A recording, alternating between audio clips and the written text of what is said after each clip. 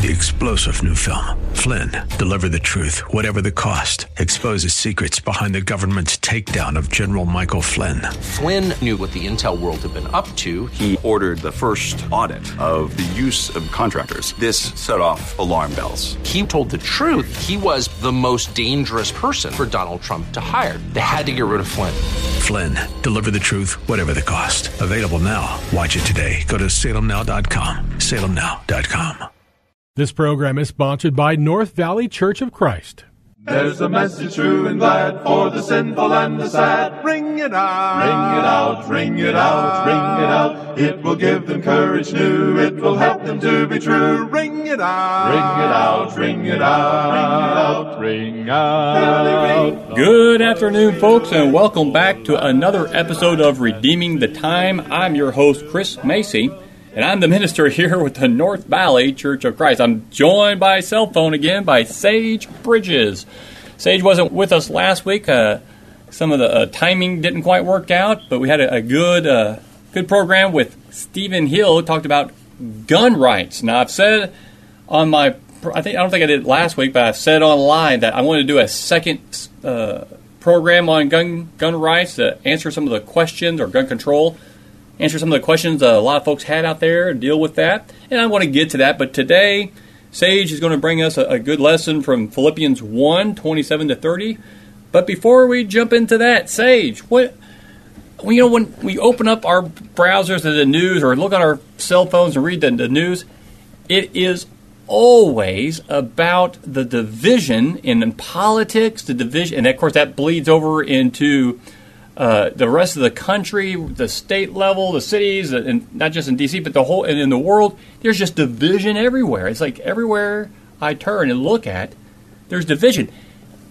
What is going on? Why does this happen? You would think that we would recognize how much this is tearing us apart, then reasonable minds would sit down and talk it out, but we don't. Sage, what's going on? What does the Bible have to say about this sort of thing? You know, Chris, I see the same things that you're seeing, and I don't believe that I have all the answers, but, you know, it really is something that's troubling, and, of course, it's difficult to deal with because it's a very emotional thing. You know, whenever you get in a political discussion, it seems like emotions run high. And you know what? Whenever we're talking about this, I really believe that, you know, especially as Christians, we have to go back to what it is that's pleasing to God and what's not. You know, regarding every aspect of our life, whether it's politics, whether it's you know, just our own personal affairs or whatever it might be. If it's not pleasing to God, then we have to change something and we have to reevaluate what it is that we're doing. So when it comes to politics, you know, the divisiveness, the division that seems to be everywhere, you know, it seems like what it is that goes through the world goes through the church, and you know the church is divided over political things, and you know, because it's something that's affecting us spiritually. I believe it's a good, productive conversation for us to have. Yeah, you know, you said something there that sparked a memory for me. You're talking about, you know, it bleeds. It's in politics. It bleeds over into our lives, and of course, we bring that with us into the church, and sometimes we call that baggage.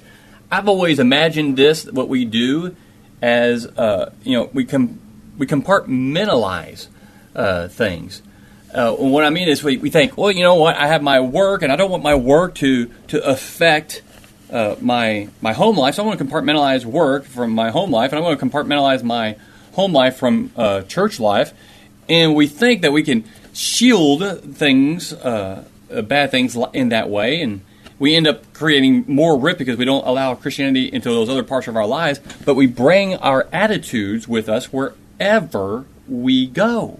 And no matter how hard we try, we do that, don't we? We bring those same. Right. If I have a bad day at work, I promise when I get home, it might be a bad night at home. I don't know, because that attitude, I got to figure out how to deal with that. And I think that's what you're saying. We're not dealing with it. And when you don't deal with problems, they exasperate and they affect every part of our lives. And we bring them with us. And we want everyone to be on our side because I'm right. And I'm not thinking about what God wants, like what you're saying. Am I hitting that right?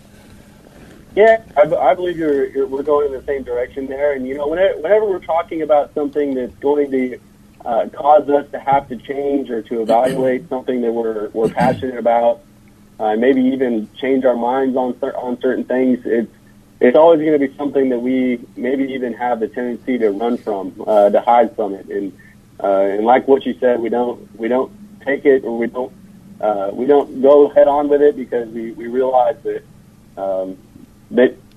actually making progress in this area is going to take a lot of work, and it's going to take a lot of emotions and a lot of other struggles that come along with it. So yeah, we're not we're not conducting ourselves in a manner that's worthy of the gospel of Christ, right? That's right.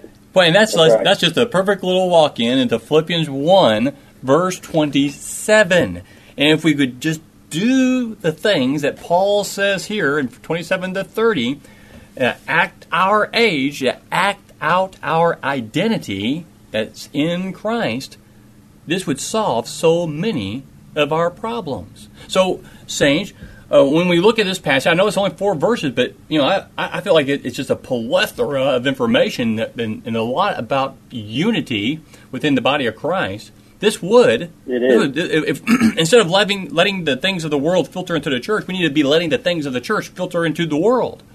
And it starts right here. What kind of outline do you have in this passage in Philippians 1, 27 to 30?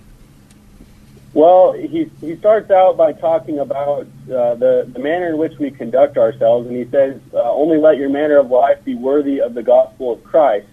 And it's talking about, conducting yourself in a manner that understands what the gospel expects out of you now. Now that you are a partaker of the gospel, the good news, we have to work on self-control. And the only way that that's going to be done is through an understanding of unity and implementing unity into our spiritual lives. And of course, he explains that in the verses to follow. But just starting out, I believe he talks about the need for us to conduct ourselves in a certain way. Now that we're Christians, now that we obey the gospel, now that we believe in the gospel, there's a certain way that we ought to live, and that needs to be known first and foremost before you move on to what he has to say next. And what I really like in this passage, that word "conduct" there, only conduct yourselves in a manner worthy of the gospel.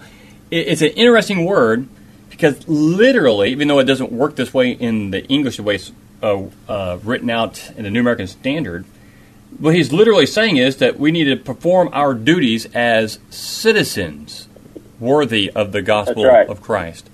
And that's it.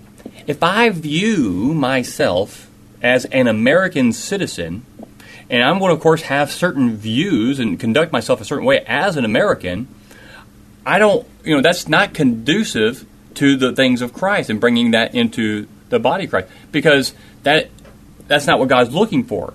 He's looking for those who are going to be members of His Son.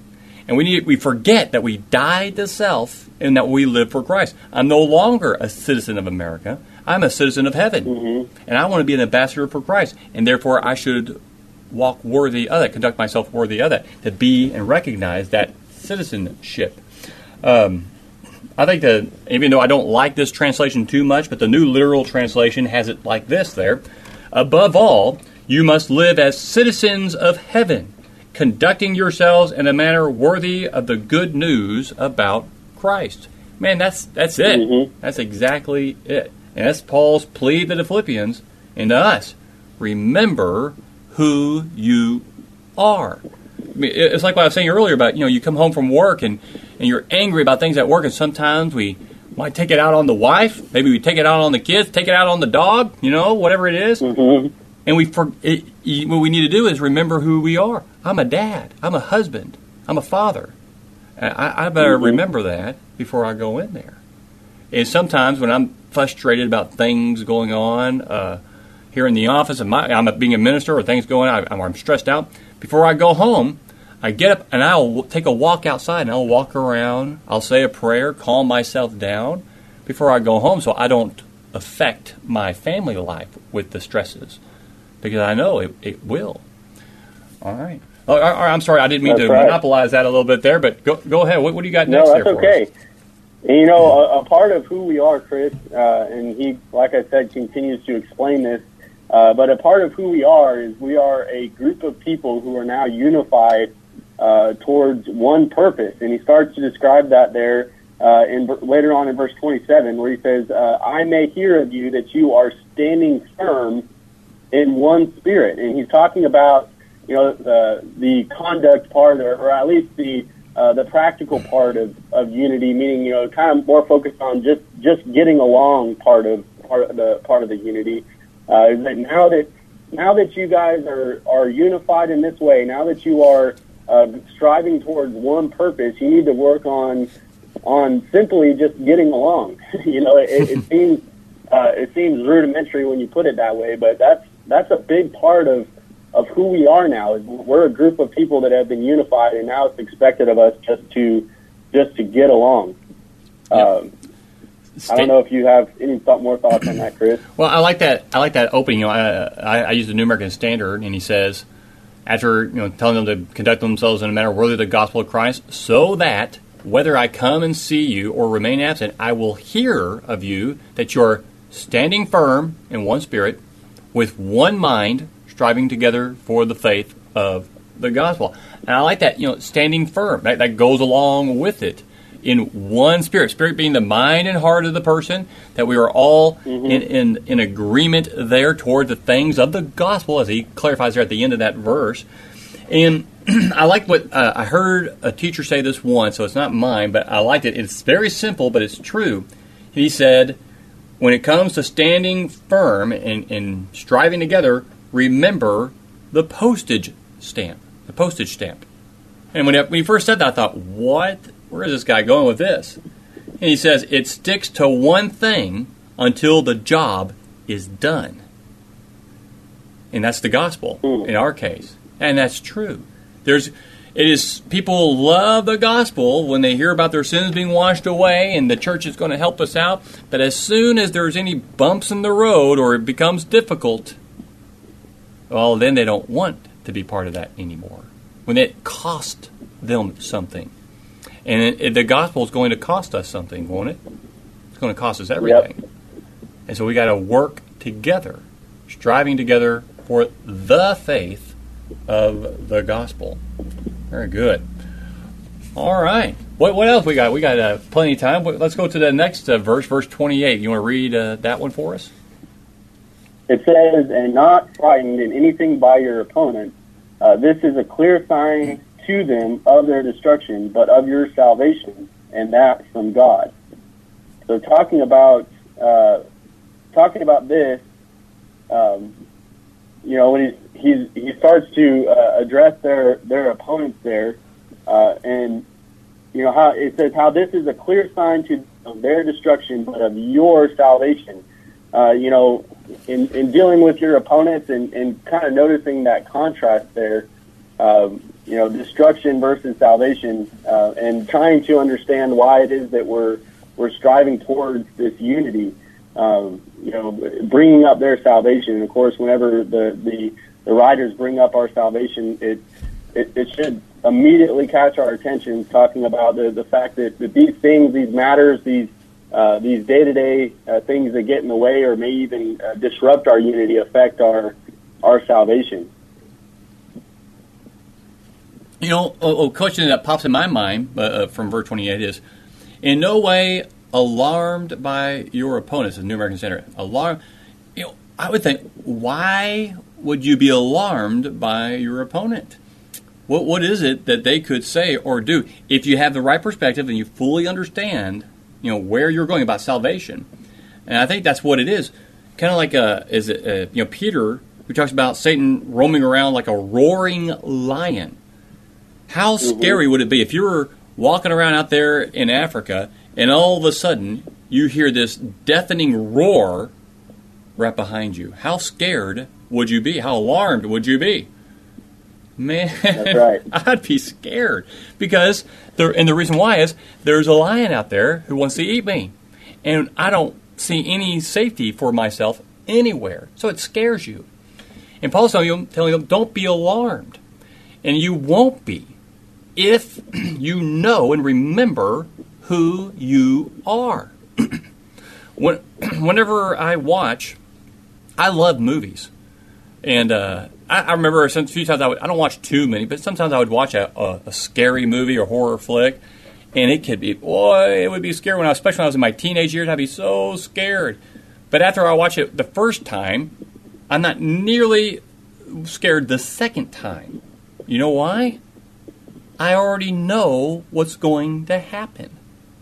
If you know what's going to happen, you're not alarmed. If you know God's going to give you salvation and bring you home, your opponents cannot alarm you. We're going to kill you if you don't, stop speaking in the name of Jesus.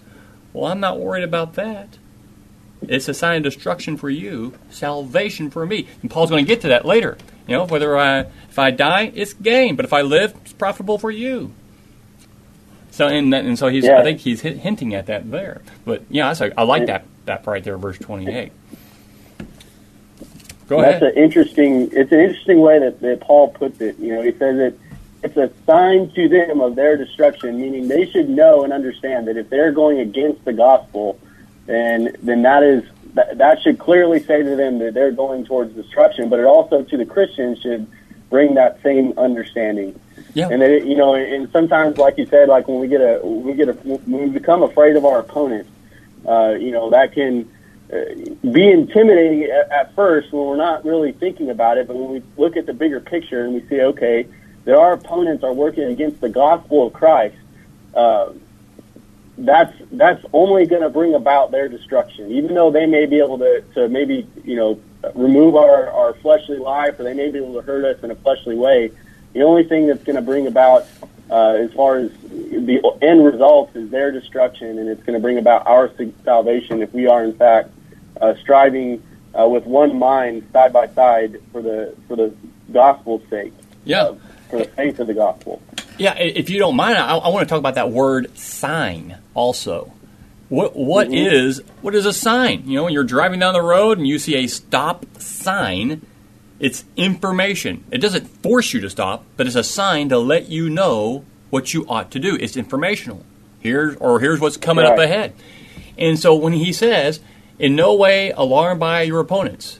Now that alarmed by your opponents, that is whatever it is they're doing to you, that should be a sign to you. And that sign is going to give you some information if you know who you are. And here's the information it's going to give you. Number one, it's destruction for them. And it's a sign of salvation for you. How is that a sign of salvation for me? Jesus told his disciples, if they hated me, the world, they will hate you. This is a sign that you're probably on the right track, because the world hates what you're doing. And they're trying to stop it and silence you. They're trying to suppress the truth. It's a sign for you. Keep on keeping on for the Lord. All right, let's go on to verse 29. It says, for it has been granted to you that for the sake of Christ you should not only believe in him, but also suffer for his sake. And I'll just go ahead and read verse 30. Engaged in the same conflict that you saw I had, and now hear that I still have. So he starts out in verse 29, it says, for it has been granted to you that for the sake of Christ you should not only believe in him, but also suffer for his sake. And, kind of focusing on that last phrase, talking about suffering, that's really a product of true unity. That, sometimes we think, okay, we want to be unified, we want to bring that about, but we try to accomplish that goal without any suffering, or without really giving up anything or putting any hard work that may cause us to suffer. But what he's saying here is that suffering is going to be a part of it. Suffering is going to be a part of you accomplishing the goal that God has put in front of you for the sake of the gospel. And it's really something that's unavoidable. Absolutely. Now, when Paul says experiencing the same conflict which you saw in me and now hear to be in me, now that sounds like two separate things going on there, two separate occasions, right? Am I right about that? What's that same conflict that they saw in Paul? Oh, well, just talking about him,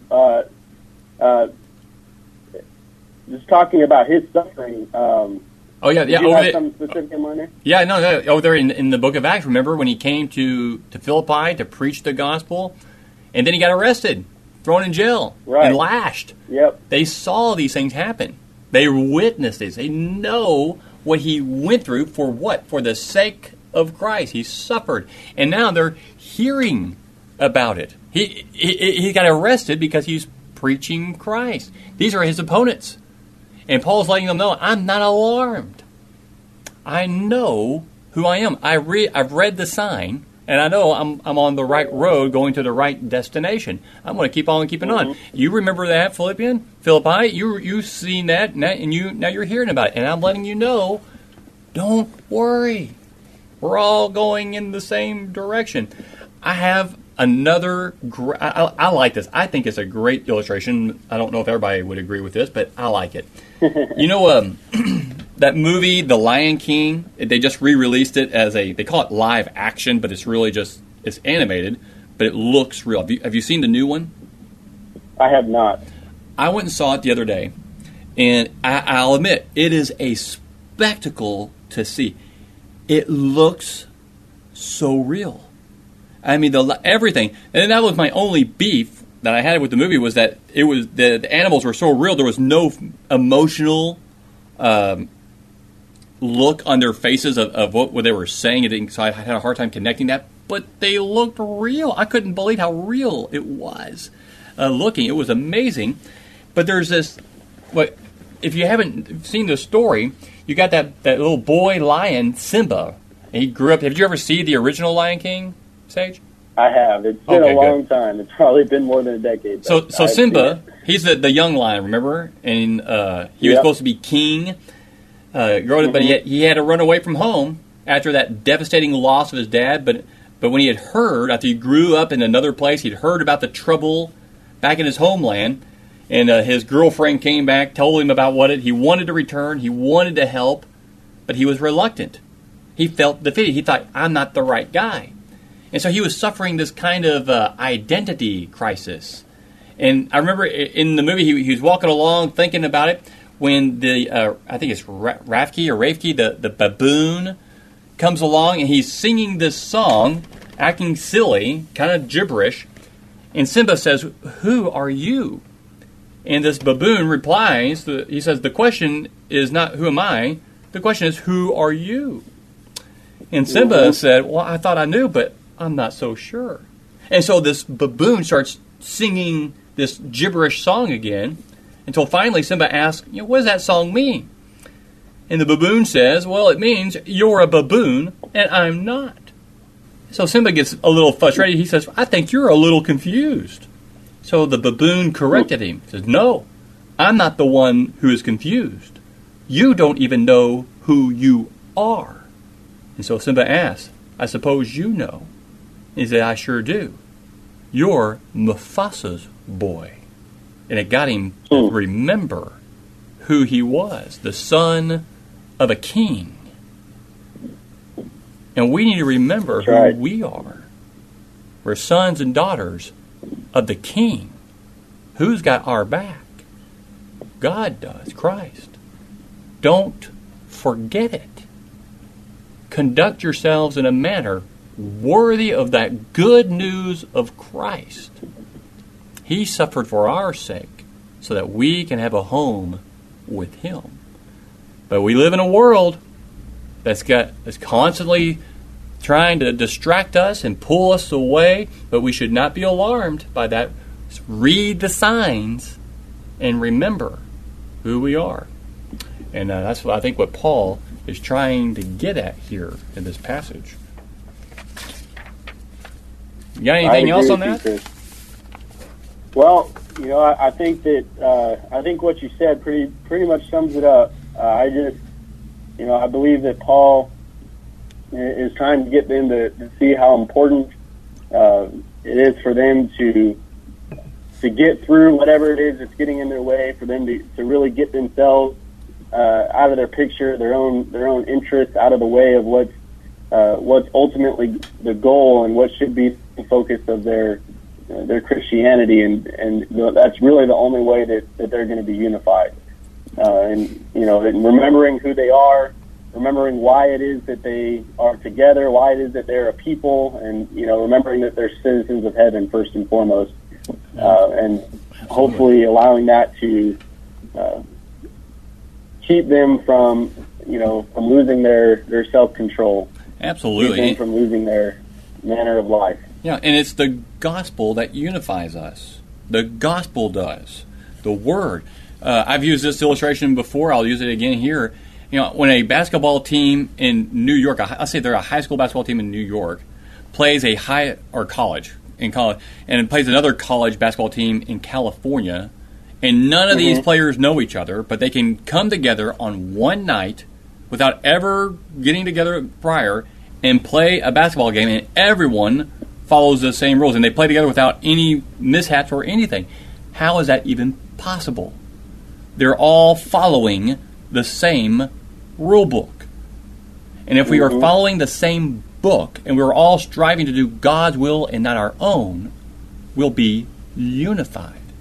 There's division in our country because we all claim to be wanting to the same thing, and we're just trying to get there in different. No, there's one group who wants to take the country one direction, completely different, and one group that wants to keep the country where it has always been. And therefore there's division. And the same thing happens in the church. Well, I think we should let homosexuals in. Or I think women should preach because that's what's going on in the world. And everyone else is accepting it. And just like Israel, when they saw all the nations around them, they got a king. We want a king. We want to be just like the nations around us. We need to remember who we are and make the most of every opportunity set before us. And here I am, overtime again. Sorry, Ramon, over there at the radio station. We'll do better next time. Sage, thanks for joining with us again. Thanks for your insights on that passage. Folks, take care, and may the Lord bless you in your endeavors to be like Christ. This program was sponsored by North Valley Church of Christ.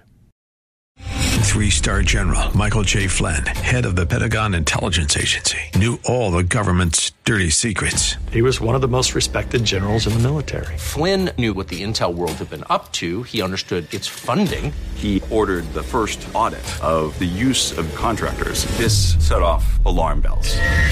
The explosive new documentary, Flynn, Deliver the Truth, Whatever the Cost, uncovers the facts behind this scandal. Flynn told the truth. He was the most dangerous person for Donald Trump to hire. I find out the worst enemy that I'm going to face in my life is right here in America. They took my assessment and they wanted me to change it. And I was like, I'm not changing it. They had to get rid of Flynn.